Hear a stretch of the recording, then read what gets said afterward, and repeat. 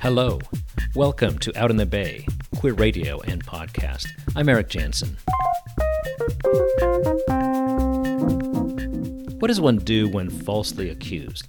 What would you do if you were a school teacher, a gay teacher, falsely accused of inappropriately touching one of your students, and you see your career start to crumble through no fault of your own? The novel Doubting Thomas gets into this question and much more. Fairness, guilt and innocence, discrimination, especially based on race and sexual orientation, internalized homophobia, power and wealth, the limits of liberalism, to name a few. It's the work of Matthew Clark Davison, who teaches creative writing at San Francisco State University and founded The Lab, writing classes with MCD, in 2007. He spoke with me from his home in Oakland. You may hear the Amtrak train roll by outside. Matthew, welcome to Out in the Bay. Hey, Eric. What a joy to be here. Thank you for having me. Sure.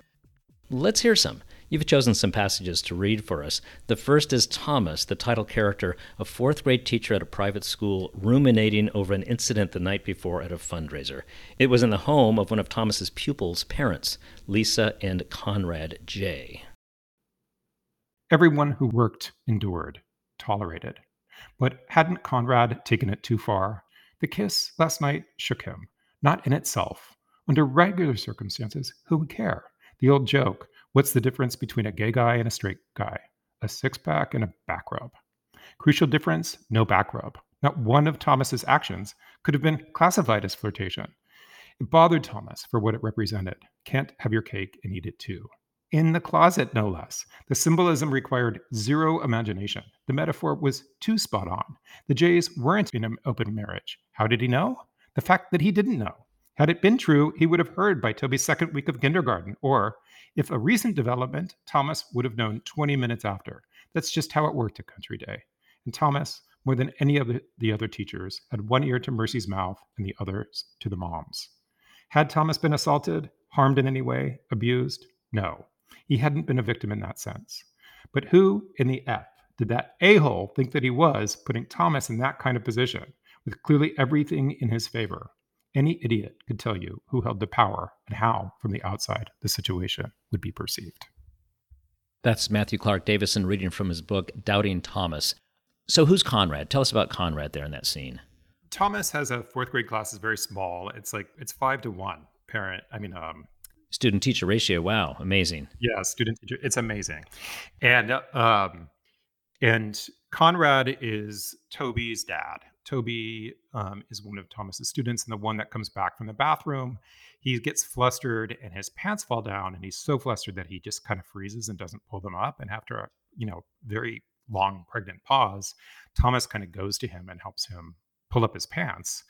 And that's the incident that was that had happened a couple days before this fundraiser, when Conrad and his wife hosted a big fundraiser for the scholarship students for the fancy public school.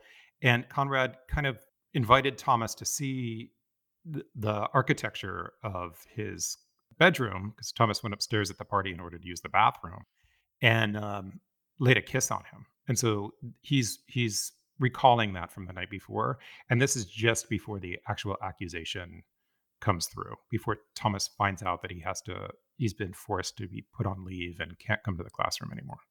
Okay, and this incident you described where he was pulling up Toby's pants, little fourth grader Toby's pants, witnesses backed him up and he was cleared in the classroom, and that's not giving anything away. It was cleared in the investigation, I should say, because there are witnesses there. So even after law enforcement investigation clears Thomas, the parents still don't want him at the school anymore. So why doesn't Thomas defend himself? Why doesn't he tell the investigators, even his boss and his longtime friend Mercy, his best friend in Portland until the accusation, that the kid's father made a pass at Thomas, kissed him at the school fundraiser?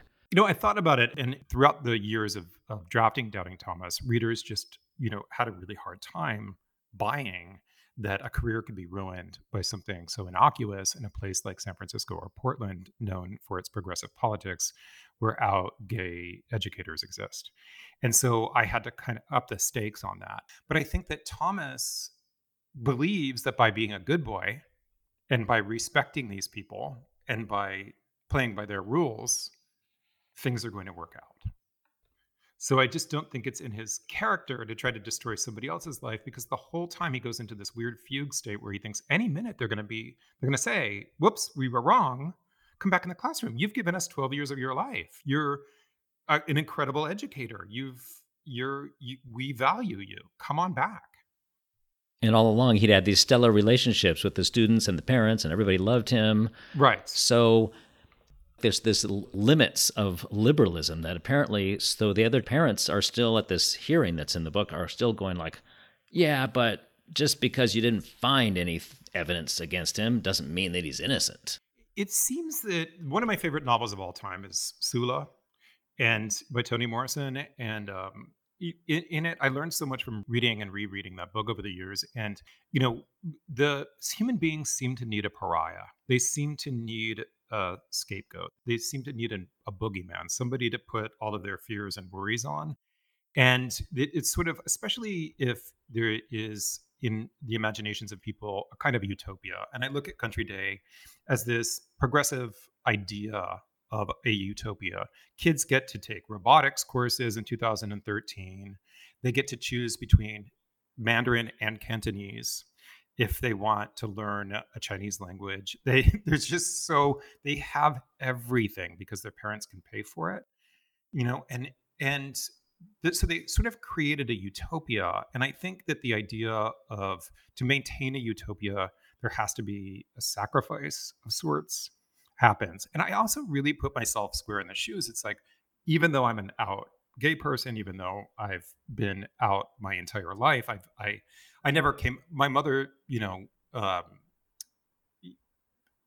should say a mother figure that adopted me told me that I came out of the womb wearing pearls and high heels. So, and my biological mother agrees that I was all of the things that people associate in this culture as gay when I was growing up, and so I never had the experience of being able to choose whether or not I came out. I think that for Thomas, but I did still put myself in the situation of like, if my kid or one of my nieces, I don't have children, but if one of my nieces was at a school where there was an accusation that somebody could be sexually molesting a kid, could I, Matthew Clark Davison, say for certain that I would let that kid go back in the room with that adult? I wanted to make that really, really hard for the reader to contend with. Not only, right, folks that are liberal minded but have limits very easily, like you scratch under the surface and you find it might be something else, but people that are like me and like Thomas, educators ourselves. I don't know, I wanted it to be really, really tough. Right. I mean, actually, I think that's one of the points that it brings up for me is that even here in the little liberal Bay Area, there are limits. I mean, how much do we even, you and I, white cisgender gay men, hold ourselves back, check ourselves, check our behavior a little bit? And, how much of that is limited by the outside world and how much is our own internal stuff? And does it matter what do those two just conflate so much that it doesn't really matter? I think that we have come very, very, very far as a culture, and the fact that, I have a husband, and, we live our day-to-day lives feeling fairly safe, I think. We're also an interracial couple. We have things in common with Thomas and Manny in the book. I don't have answers to any of these things. I wanted to explore the complexities of the questions. So, what are some of the things you are trying to get to in the book with the differences between, for example, discrimination and the similarities between race-based and sexual orientation-based? That comes up definitely. Yeah, I think it does come up. I wanted to explore that because I, Matthew, don't have opinions that I think are in any way conclusive or interesting. Like I wasn't trying to write a political novel. I absolutely see how it is political, but I was trying to explore relationships where these kinds of differences exist within a community that already loves one another, and how complex it already can be within those communities when you have the love. So I too want to believe that if we sit down and talk to one another, we can reason things out.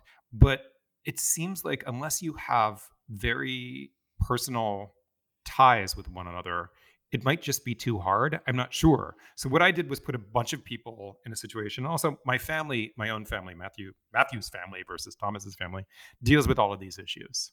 This is coming, this is borrowed from autobiography, where religion, class, race, socioeconomics, they play a part in how we relate to one another within the groups of people that I already love, and it creates tension. Mm-hmm.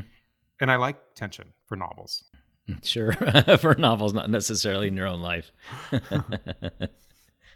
So you found a section that I asked you to find, actually, which is when Thomas and his younger brother Jake Thomas used to comfort his younger brother Jake. I'm not sure the age difference, but it seems like it's several years, not just a year or two. Yeah. 5 years. Okay, Thank you. And, Thomas would let Jake sleep in his bed when Jake was scared, and they would cuddle until, the older brother James said, what are you doing? And shamed him for it. Can you read one of those passages? Yeah, I'll read the one where he's remembering it. That's portrayed in the book in an earlier part, and then I'll read the one that comes later. Jake, the younger brother, I'll set it up a tiny bit, Eric. Jake, the younger brother, also has a history of drug addiction, but he and his wife had both been sober for many, many, many years. In fact, their 12-year-old kid has never seen them touch a drug or a drink.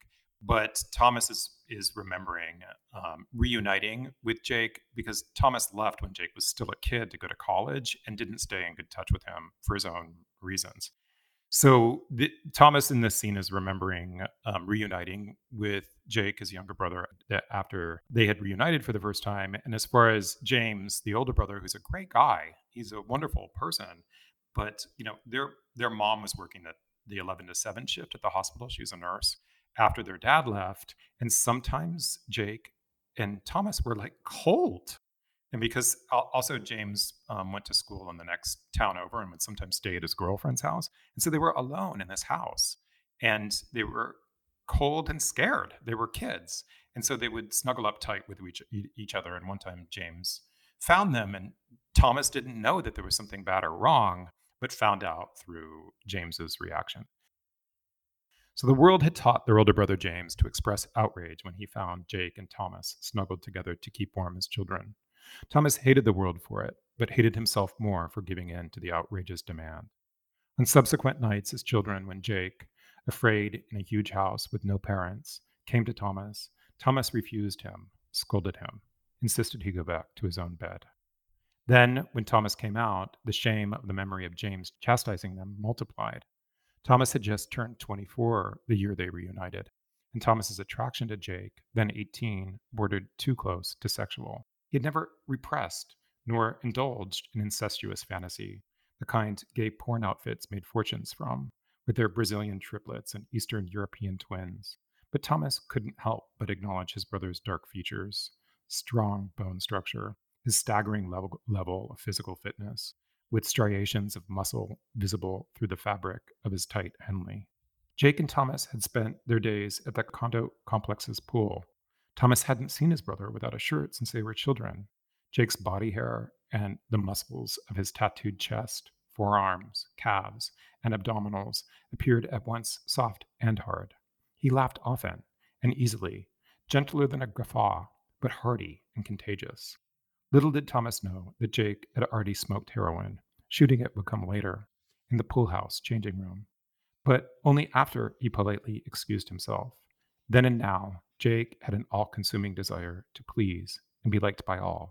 Maddie, James, the waitress, toll booth attendant, Reginald, the airport traffic cop, the telephone customer service representative, their father, his wife, his son's teachers, his coworkers, and perhaps, more than anyone else, Thomas.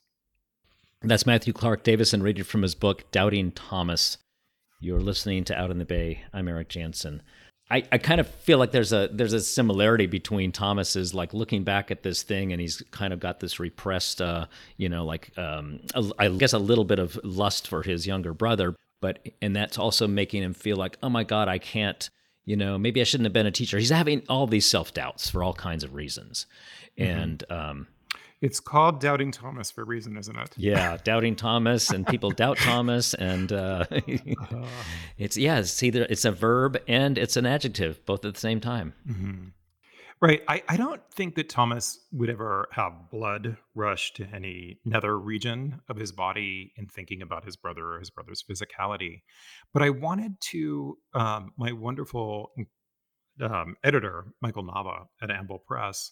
Michael Nava is an incredible writer himself.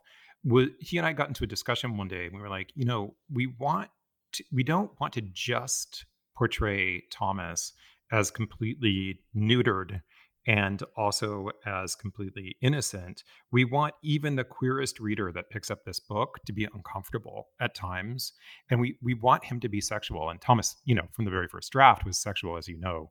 There's a Alia Volz, the writer, I think was the first person that pointed out to me that there's a sex scene that starts on page 69 of the novel. But the idea of seeing his brother as a sexual person, and this way in which Thomas and I think other queer people have historically, sometimes not everyone, you know, avoided the intimacy of their own family, not because they were afraid of their own impulses, but because they were aware of the ways in which the culture sexualizes queer people, whether they have sex or not. And so that even being caught looking Mhm. at the differences at a person's body, which is a natural thing to do. I haven't seen you in 10 years. You have more or less hair. You've gained 10 or 5 pounds. You're sitting by a swimming pool. Who anywhere can say that they wouldn't notice differences? And those differences happen to line up. The associations in Thomas's mind were that Jake was close to an ideal that often was portrayed for gay men. And I wanted to push on that. I really wanted to push on that in order to kind of illuminate for myself the ways in which I might be limiting my own expression based on these societal expectations. And by doing so, what am I gaining? Nothing. I'm not getting any more or less acceptance by not saying to my brother, if this were the case, I made that scene up. But if it were from real life, I'd be like, oh my god. Like James says to Thomas when he goes to New York for Thanksgiving, you know, you're so buffed. And I know a lot of gay people who wouldn't feel comfortable saying that to their heterosexual brother. Am I making sense here, Eric? Yeah, yeah, yeah. You are making sense. Yeah, yeah, yeah. No, that does make sense. It's maybe that's part of what I was asking before. It's like we have a certain way of checking ourselves to some extent, even though we may feel, you know, totally comfortable in so many other ways. It's no small wonder why people find themselves in enclaves and in, community chosen families. Even if they have good and loving families, sometimes it's just really tough. Speaking of enclaves, why did you move to San Francisco? What brought you here? To the Bay Area, I should say. The dramatic answer that I have is that I really wanted to keep the blood on the inside of my body. And as a young person, I was so hounded. And once my family moved to Massachusetts, that I had to drop out of high school. I dropped out of high school, then left home before I turned 16. And then gradually made it to San Francisco by the time I was 19. I first went back to San Jose, where I grew up until I was 10. I had stayed in touch with a friend in San Jose all throughout the 7 years that I lived in Massachusetts. And so I thought, oh, well, I have a friend there. And then also my mom worked as a nurse when I was young in San Jose. And there was someone that worked at the hospital where she had worked who was renting out a room so I decided, you know what? I dropped out of high school. I got a GED and I decided, you know what? I'm going to go to junior college and take some classes and then study acting one day. And then, of course, I got to San Jose. I I met my first gay people at the restaurant job where I worked. We went into the city and went dancing once with my fake ID that said I was 24 when I was in fact 17. And I just saved all of my money so I could move to San Francisco. It was just like there was no way I was going to stay. This was in '89, and there was just so much going on, as you probably well know. And I wanted to be at the center of it. Yeah. Okay. And what propelled you? Like you mentioned earlier, that this incident with Thomas in the classroom where he helped pull up this kid's pants. was based on a real event where a friend of yours, a school teacher, had touched some kid's shoulder and was accused of being improper.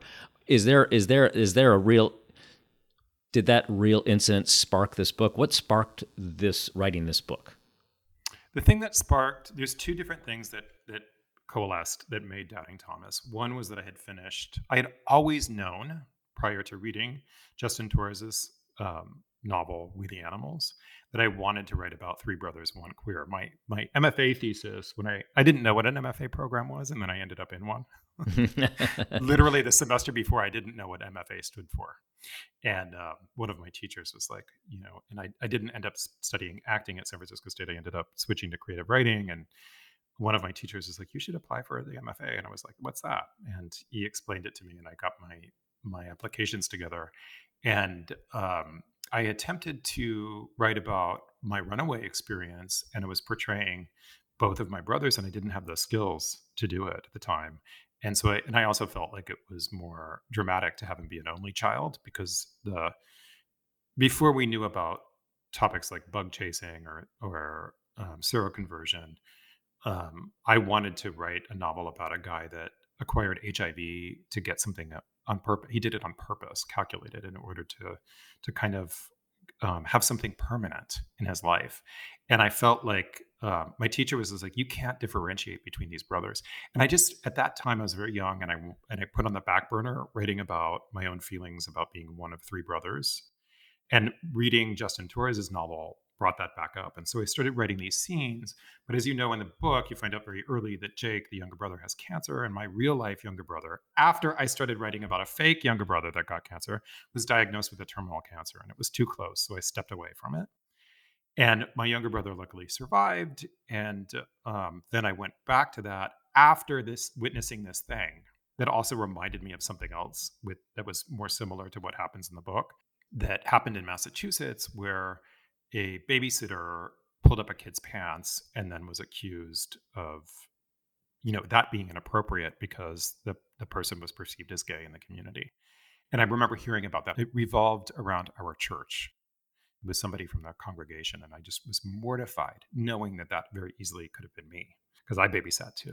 So I put those two things together, and I couldn't really get into the brothers, and I couldn't really get into the accusation until I put them together.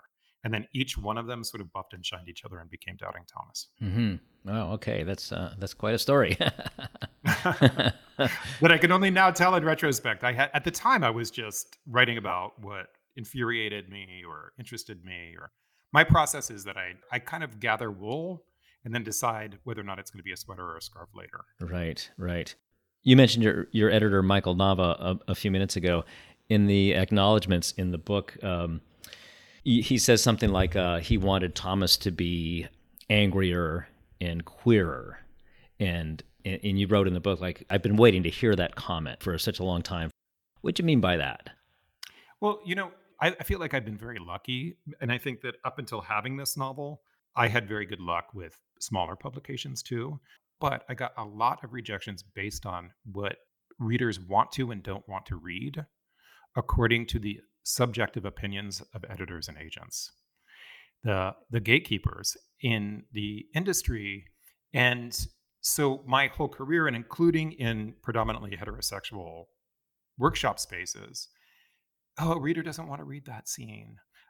Nobody wants to know about analingus or like, these, I had, sex is part of life. And I wanted to portray same gender sex in my writing. And I was oftentimes told to tone it down. And like a lot of historically marginalized people, maybe gay, cisgender white men, least of all, are often told to tone things down.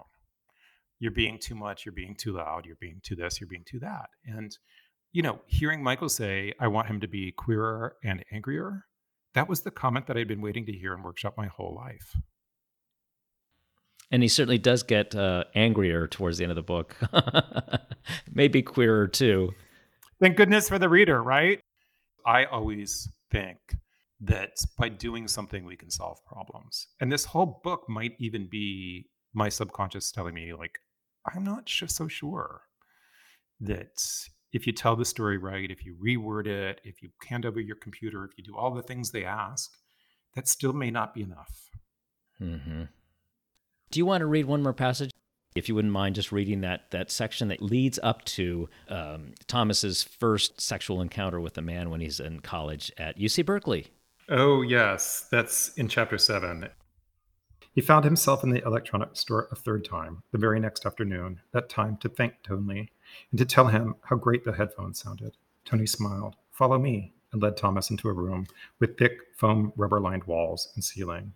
A small window allowed Tony to keep an eye on the counter and registered. "You think the earphones sound good?" he said, grabbing a remote control. Tony sat down first and then patted the space next to them on the small couch. A love seat, really. Their legs touched, and as Tony told Thomas about something called surround sound, that small charge, that tiny bit of heat that migrated through the fabric of Tony's khakis and Thomas's jeans, while Roxy music blared from all sides, opened a yearning he had never experienced before. A customer disrupted the moment, cruelly, mercifully, cruelly because of the wait. Boys like Thomas had waited years for that moment to arrive.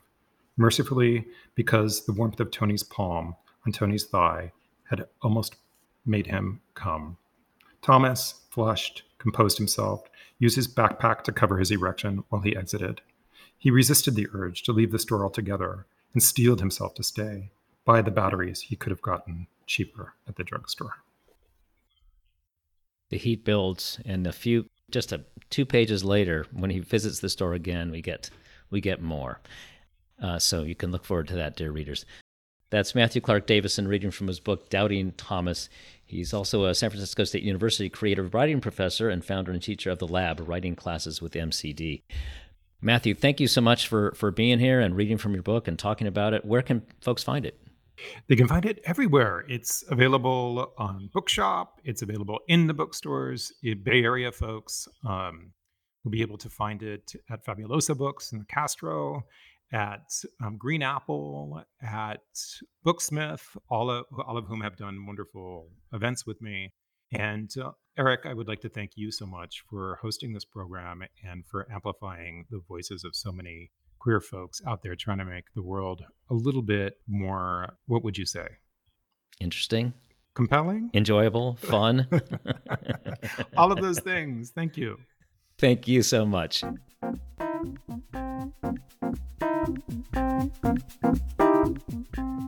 You've been listening to Out in the Bay, queer radio and podcast. My guest was Matthew Clark Davison, author of Doubting Thomas. You can find it at the usual spots, including San Francisco independent booksellers Green Apple and Fabulosa. We'll have a link to it and info about Matthew in the post for this edition of Out in the Bay on our website, outinthebay.org. That's outinthebay.org, where you can hear past shows, get in touch, and subscribe to our podcast and our email newsletter. While you're there, please consider chipping in. Your donation will help us keep spreading queer voices and stories around the Bay, the nation, and the globe. Out in the Bay is nonprofit and independent. That means we get no financial support from the radio stations that air Out in the Bay weekly, nor from NPR, nor from podcast platforms. We rely on listeners. Just hit the donate button at outinthebay.org. Thank you. And here's a way to help that won't cost you a dime. Please let us know how we're doing, and also where you are and how you're listening. Just shoot an email to outinthebay@yahoo.com. That's outinthebay@yahoo.com. We're grateful, as always, to Richard Merck and Brad Payton of Silicon Valley for their ongoing generous support, and to Susan and Hayward and Keith of Six Pack Foods in Reno, Nevada for their recurring monthly gifts. Join them and us, if you can, please, at outinthebay.org. We'll thank you on the air only if you say it's okay. This week's show was edited by me and Amber Miles. Audio engineer Timoteo Valadez sweetened the sound quality of our in-home studio recordings. Thank you, Amber and Timoteo. Our theme music was written and performed by Holly Mead. I'm Eric Jansen. I'm so glad you could join us. Come back next week, won't you? Out in the Bay at outinthebay.org.